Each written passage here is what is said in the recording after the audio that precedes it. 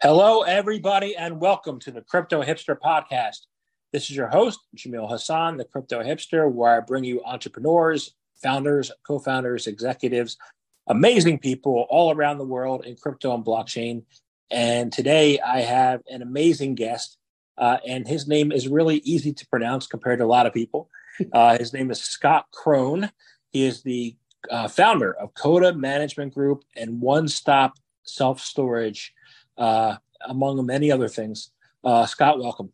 Thank you for having me. I'm glad my parents created an easy name for you. That's great.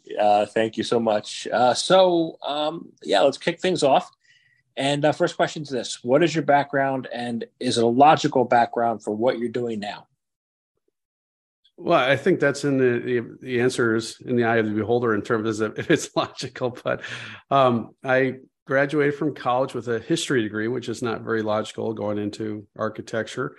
But then I got my master's in architecture and began working for my professor, who was a real estate developer, architect, contractor. And so he was working on multifamily. So my master's thesis was a 100 million, 400 unit multifamily development. And then I worked for him for 6 years while in school and after I graduated. And then in 98, I started my own firm, Coda Design Build. And we were in development, design, build, and construction. And we began in single family and then quickly moved into multifamily mixed use until the crash. And, the crash impacted everybody and was trying to force everybody into apartments. And it became a very competitive marketplace within multifamily in apartments. And that's when we began working on self-storage. And that's when we began developing a portfolio of self-storage facilities. And now we do development, design, build, as well as have our own brand, One Stop Self-Storage, and we manage that. Awesome. So what exactly does One Stop Self-Storage do, and what makes you guys unique in your field? Well, there aren't too many storage operators that are also developers that do the design, the build. So we're vertically integrated throughout the entire process. And so we look at it from the point of view as a developer. We look at it from the point of view architecturally. We look at it from a construction point of view, and then we look at it from management. And so when we're assessing and evaluating a property, we holistically look at it, and we can know what the costs are associated with each of those endeavors. Great. So I want to get a lay of the land because I haven't interviewed anybody about self-storage yet. I want to find out a lot more. So let me ask you the first question is this. What are some mind-blowing facts about self-storage investing? Well, one, how resilient it is in recessionary markets. We went back and looked and studied it in terms of the last 4 major recessions. And we're technically in the recession right now. And I know a lot of people don't want to feel that way or argue that way. And that's not the point of this conversation. But, I began looking at the last recession when we had that massive downturn during the pandemic. And in each of those cases, the occupancy level slightly dropped and then increased in every single recessionary market going back to 1979. And so, when we look at that, it's a good indicator how some people have deemed it recession proof. I don't think there's anything proven in real estate. I think once you prove something, the market will shift on you, and the market is a lot more powerful than any one individual and tends to wipe people out when they think they have something that's proof. So that's why I designated it recessionary resistant. And so that's one thing. The second thing is it's very demographically driven. So we can look at a market and know what the supply demand index is and know where we are in relationship to that supply demand index. And so that we can avoid markets. If we see that the saturation is too high, then we avoid those markets. And if the saturation is low, then those are markets that we begin focusing in on. The next thing, it's a combination of retail and real estate. And so there's very much a retail component to the business, but ultimately it's evaluated and tied to the real estate. And the fourth thing is that it serves people in both residential and commercial. And what we've seen during the pandemic is that 50% of our tenants, our clients, are companies, and the other 50% are individuals. And so it's just not something for people that have too much stuff. It's supply chain. It addresses that. It addresses the fact that we've altered the way in which we use our homes. They're now classrooms, they're now offices, they're now gyms, and people need more space, and the cost of housing has only increased. So it's a viable alternative. You mentioned early on, the market crash in 2008, right? Yes. So how do you compare that landscape to the landscape of today, where you have like big institutions like BlackRock and others buying up all this residential space?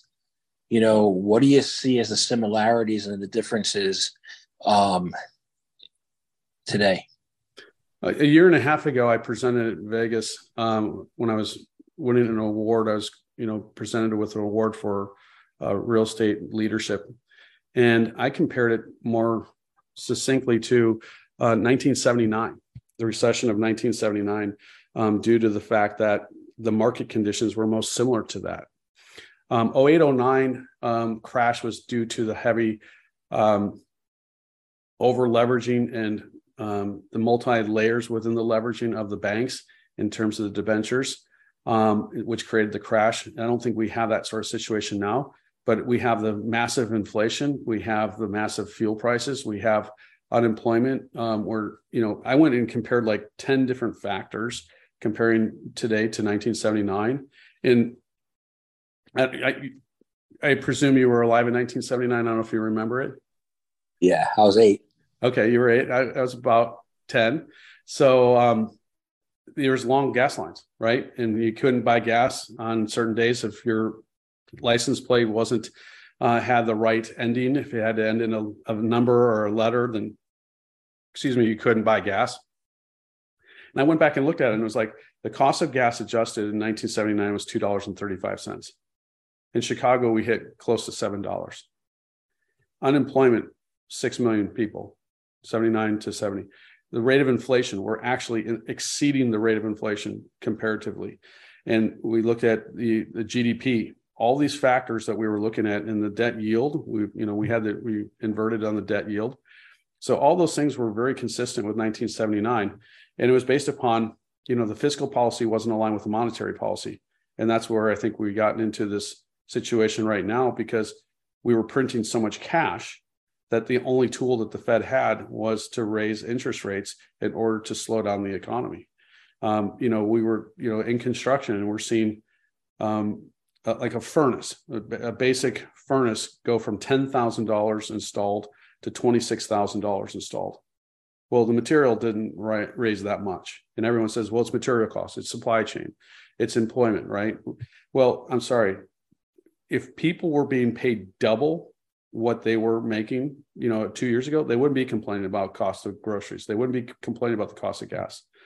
So what we're seeing is like this massive inflation that is really reacting to the marketplace because they had the opportunity to it.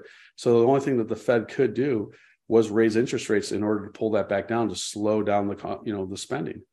That's the only tool that they have in their toolbox. Now, back in 1979, real estate was trading for the mortgages. It wasn't trading for the property. If you had a good mortgage, the mortgage was more valuable because someone could assign the mortgage, and you could acquire the house by assigning the mortgage. And they would do wraps and other things. And I think that's the type of environment that we're in right now. The mortgages are more valuable because SVN, or the Silicon Valley Bank, SVB, it crashed, but its debt to value ratio was like 40 to 50%. It wasn't highly leveraged like it was in 0809. It was the fact that their bond yield, they weren't making enough money because the interest rate rose so quickly that they were losing money on the bonds, and they had to do a capital call, and people saw that, and then they just did a run on the bank.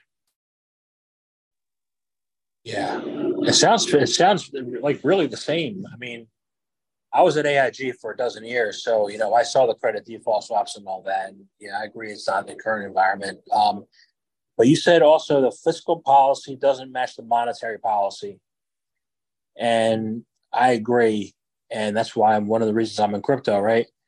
And so you do self-storage investing. How can crypto and blockchain help to get that fiscal and monetary policy back in alignment, and how would it apply to self-storage investing as well? That's a great question. I think that, when I first began looking at crypto, I didn't understand it because it wasn't tied to a monetary unit, right? It was, I'm like, So let me get this straight. If you mine more coin, then you can have more coin. I'm like, well, isn't that the definition of inflation? That you're raising this amount of coin, but then doesn't that devalue the people that were in there first? And that was just my gross misunderstanding of the product, right? There's more to it than just that simple analysis.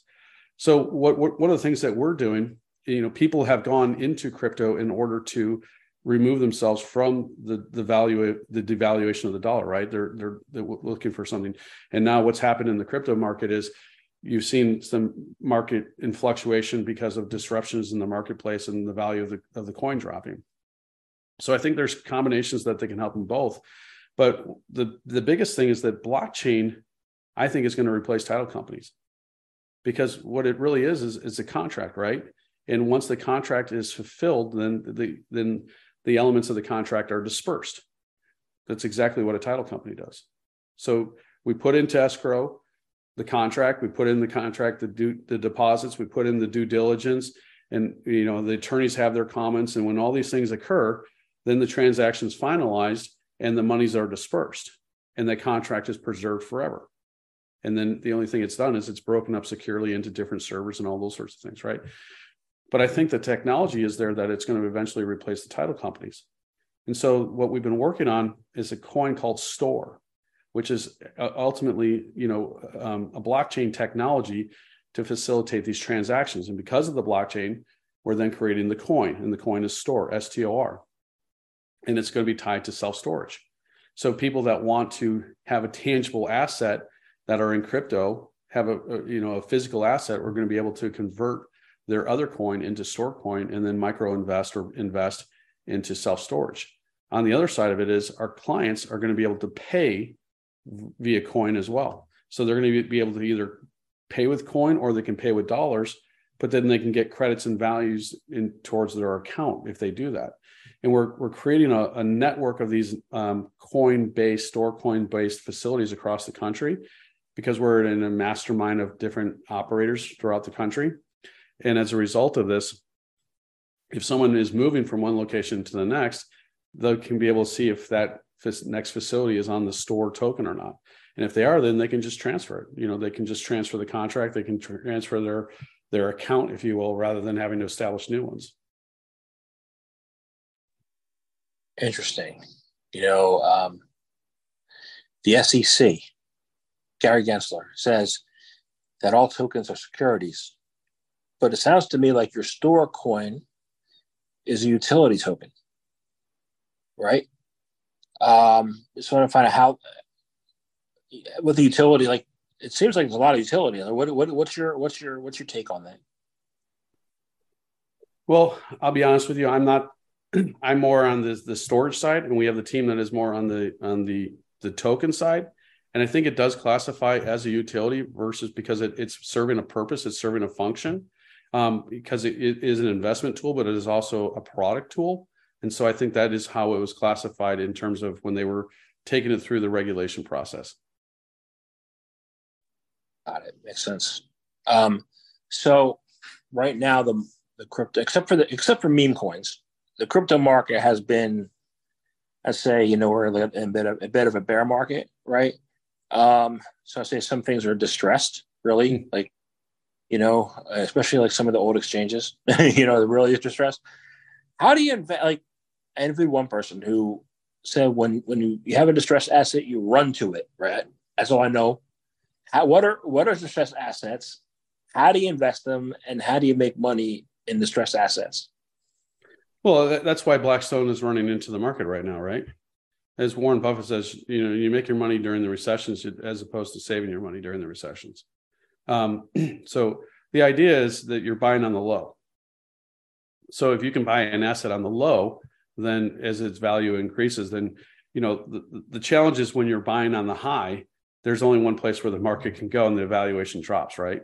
And so you're trying not to buy your properties at the peak, you try to buy them in the troughs and then sell them at the peaks. No different than if you're doing an option on a stock, right? You're trying to look for those, or puts or calls. You're trying to make sure that you're timed or hedged. And that's where we see the coin being as a way to hedge that economy, right? And so, excuse me. So if people are are looking at that market. Now, when we look at distressed, we're looking at properties that are not utilized to their fullest potential. Okay, they can't capitalize on the fullest potential. And the way that we look at that is, what is the potential income of a property?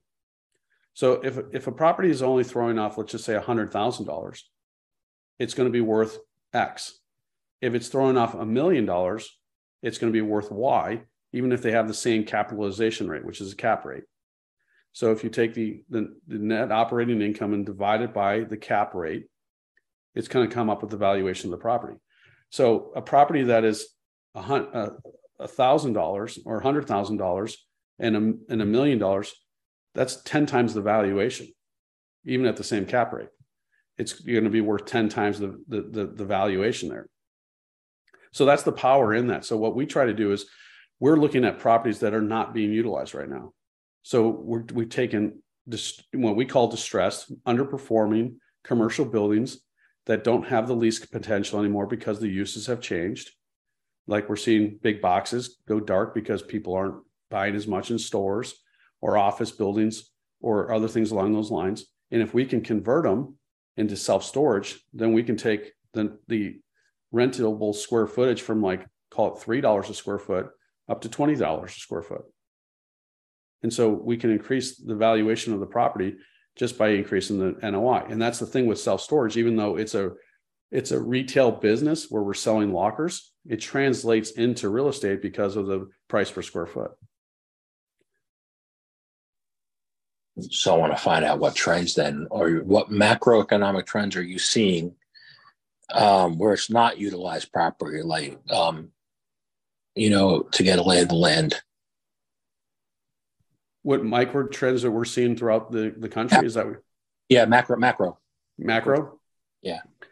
Well, the macro trend that we're seeing is that in self-storage, saturation used to be around 7 square feet per capita, and 10% of the economy was utilizing self-storage. Now, in some locations like the East Coast, Florida and such, we're seeing saturation rise as high as 13 square feet per capita. So almost double. So there's this tremendous demand for more and more storage, even in oversaturated markets.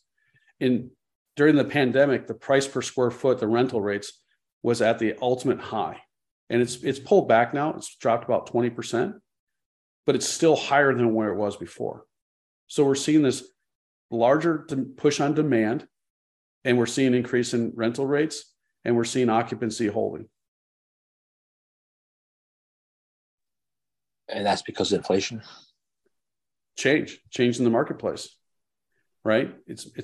It's more, if someone's going to go and buy a bigger house right now, they can't afford as much, right? With interest rates almost double, they just can't afford nearly the size home. So they're being forced to stay in there. And also the demand on apartments, when there's this huge demand on apartments, because we've had this huge, since 08, 09, there's been the number of housing starts has not even reached the same level back to 08, 09. So it dropped dramatically. So we have this huge gap of under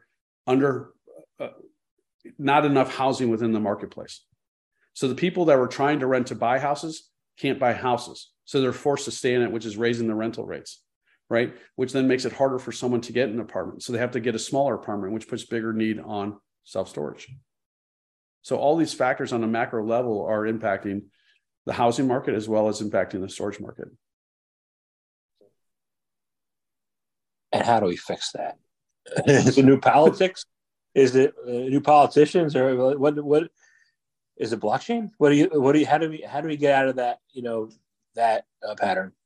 Well, I think it's like life, right? There's just not one answer, right? I think it's going to be a combination of things. I went back and being a history major, you said, is it logical for a history major to be in real estate and self-storage? And the answer to that is absolutely not.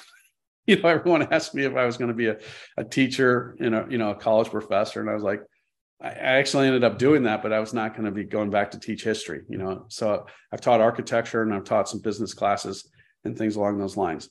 But I do appreciate history and I do look at history. And what I've seen is that when we've had these trends in the presidential, because you said, is it changing politicians? the U.S. voting board, the U.S. voting bloc has changed historically after 8 years. We give everybody 8 years chance to do their job, and after 8 years, we change directions. We go typically from Democrat to Republican or Republican to Democrat. And the only time we didn't was when in 1979, we had Jimmy Carter and Ronald Reagan won 49 out of 50 states. It was a landslide election, right? And it was basically, you have an ultimatum to change everything. And he did. He changed the monetary and the fiscal policies. And people were asking me what I predicted was going to happen after the first Trump administration in election. And I said, historically, he should win. I said, I don't think he will win, though, is if something happens to the economy. If something happens to the economy, historically, we vote people out after 4 years. That's the only reason we've done it. I mean, you look at all the different scandals that have happened throughout the course of time, and we still gave the president 4 more years to prove their worth. Okay, and obviously after 8 years, they have to leave. But we didn't stay. The only time that we stayed within the same party was between Reagan and Bush. Bush won, right? Every other time, it went from Democrat to Republican to Democrat to Republican, Democrat to Republican. We have this switching factor, right? Which means we're really a centralist type society. We're not too far. We don't want to be too far in the extremes. We'd rather be more centralist. That's my interpretation of it. And so as a result of that, I said, if something happens to the economy, Trump will lose. Well, the economy did drop significantly. We have a massive pandemic. And granted, he did have a bunch of other flaws too. And then we switched sides. Now, arguably, we're in a worse economy now than when we were in 08, 09.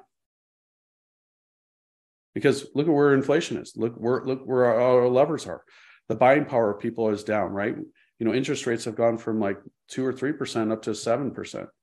So it's like the world is vastly different now, and it doesn't appear that this administration is changing their policy in order to address it. They're maintaining that policy. And I would argue that it's the same sort of pattern that I would argue for, 2 years ago. I'm going to argue the same thing in 2 years. If this economy continues, there's going to be a change. So I think that will be part of it. There has to be a change from the fiscal and monetary policies to align to get to work together as opposed to diametrically opposing. We can't keep printing cash and giving away things and not expect to raise the interest rates. I mean, the Fed just can't keep up with it, right? We have to create more incentives for housing, right? And part of that policy that the government was talking about was reducing one of it is, are we permitting blockchain to invest? Are we crypto to invest in things? And they're looking to squeeze that. They're looking to tax that, right? Then we also look at, are they looking to take away capital gain taxes, 401ks, all these different investment vehicles, which encourage people to invest. If we decrease the reason for people to invest, the economy will slow down. The economy is driven by construction, by housing starts, it's fuel and food. I mean, and manufacturing, right? There's different segments of these. And if we begin attacking, if we're limiting fuel and fuel cost rises, if we limit housing or we're impacting interest rates because people, housing starts, these are two major cornerstones of the economy. Where's the economy going to go? It can't continue to go up if you're knocking out two of the major pillars of the economy. And I'm not saying that politically. I'm just saying that truly as an economist, like looking at it from an economist's point of view. Is that fair? It's fair. It's fair. And what you said makes sense. Investing in manufacturing and creating manufacturing, investing in construction and doing the construction. These are all active investments strategies. Crypto, if you're building a blockchain, then that's an active strategy. But if you're somebody who like me, investing in the crypto market, then you're passively doing it, right? So what do you see as... But the passive, though, it still enhances... Let's say if you're passively investing and you're into something like store, then your passive investment is inherently benefiting the economy because it's contributing to the overall growth, right? I mean, it's no different than stock investors, right? So So then what do you think are the best passive investments right now? For me, I've always appreciated real estate. I mean, the two things that I'm in right now are real estate and crypto. So those are my two investments, because I believe in the long-term power of where the technology is going with blockchain. I don't think that, unlike, let's just call it AI scares the crap out of me. Maybe because I watched Terminator too many times, but I know that we need to embrace it. I know we need to figure out how to utilize it in an appropriate way. And I don't think that we're having those conversations yet, right? And I think that was sort of the conversation when crypto first started. Everyone saw this as a fad, but didn't really see the underlying potential behind it. And I think the underlying potential behind it is radically going to change how we do business, because of the fact that banking, title companies, real estate transactions, contracts, all these things can inherently be better utilized under a blockchain format. Yeah, I agree. Total Recall is another one. And then one that my friends and I went to the movie theater to see like 4 times was the class of 1999. I never saw that. That was crazy, But yeah, so all this is really making me think now. Thank you very much. I have another question that I want to shift gears a little bit. And I saw this where you talked about this a little bit. I want to find out, and it's more of on the personal side, right? How to live a full life, Yeah. How do you live a full life? And what are some of the things that you can do to do that? Well, one of the things that began early in my, when I graduated from college, my roommate and I decided we were going to do one new thing a year. And so, that's led me to, swimming with sharks, or climbing Mount Kilimanjaro, or, learning how to paddleboard, or, it doesn't have to be expensive things, right? It's just continuously pushing yourself to learn and grow and develop. The other side of it is recognizing that there are different elements or stages of each person's life, each person's day.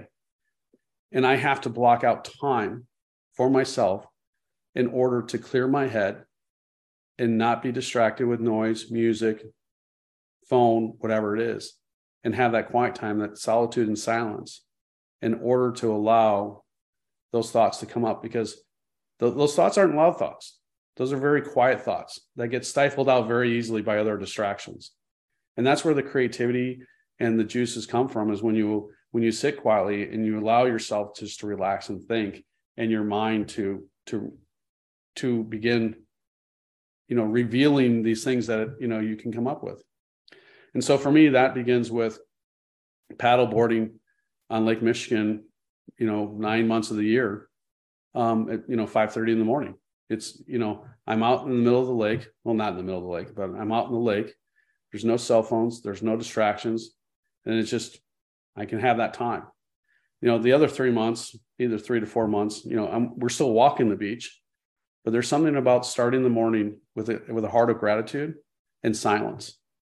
And, one of our good friends, when we met him, he was a self-described curmudgeon, and he was walking by himself, and he has his dog and we have our dog. And over the course of the couple of years, we've seen this transformation in him, where he's like, one day he met us, he's like, we have to get down there right away. It is so beautiful. And he was like running down there. And, before he'd be like, just going through life like that. Now he's actively looking forward to that time, looking forward to that period of being on the beach, beginning with gratitude and solitude. We still have our negative moments. We still have our down times. We still have those things. But the point is that, we've seen a transformation in our lives. We've seen the transformation in other people's lives when they begin their day. And it doesn't have to be at a beach. It could be a walk around a park. It could be walk around a lake. It could be walk through the forest. Wherever it is that you have your time to create that silence and solitude, or that alone period of time, so that you can allow your mind, that, the inner voice, to come through and begin, so you can begin hearing your inner voice. Gratitude and solitude, being a member of the 5 a.m. club. And what else was the third one? Silence and solitude, and then gratitude was the other one. Yep, got it. And what can entrepreneurs do, like in the daily life, like with the gratitude? How can people, like, I'm grateful for what I have left, not just what I have, but what I have left, right? So how can people begin to gain that sense of gratitude? Because it seems like a lot of people don't have that right now. Right. I mean, especially being an entrepreneur, right? Like for every yes you get 1,000 no's, right? So it's like, celebrating the wins, right? Taking the time, when we accomplish something, we stop and say, thank you, like, this is exciting. Let's celebrate this, because, it's not too often we could go through life and just feel like we're getting pounded by the next wave, right? Sometimes we go out there and the waves are 6 feet and we're trying to surf them and you're just getting hammered by the waves. That can feel like the life of an entrepreneur, but everyone projects it as like surfing like this 100-foot wave and there's like, woo, right? But then, there's times when you wipe out on that 100-foot wave and you're underwater for a very long time. So, when you come to the top, you better be gratitude. So we all have those periods of times when we feel like that 100-foot wave is crashing down on us. Yeah. Yeah, this goes back to something somebody told me back in 2017 when I left the corporate world and became an entrepreneur. It was like the highs are really high and the lows are really low, Absolutely. Yeah. So awesome. Well, I really enjoyed talking to you today. This has been a wonderful conversation. I guess I have one final question. Again, thank you very much. It's probably an easy one. How can people find out more information about you, about what you do, about Coda, One Stop, any of that? How can they do that?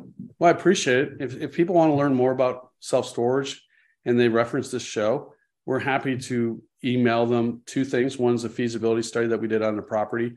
They explain why we chose to invest in that location, but it also explains the overall real estate, self-storage market. And we're also giving them a self-storage deal analyzer. So we'll give them those 2 tools. And, the best way to get hold of us is at info@Coda, CODAMG.com. That's info@Coda, M as in management, G as in group.com. Awesome. Thank you very much for your time today. Thank you for having me. I appreciate it.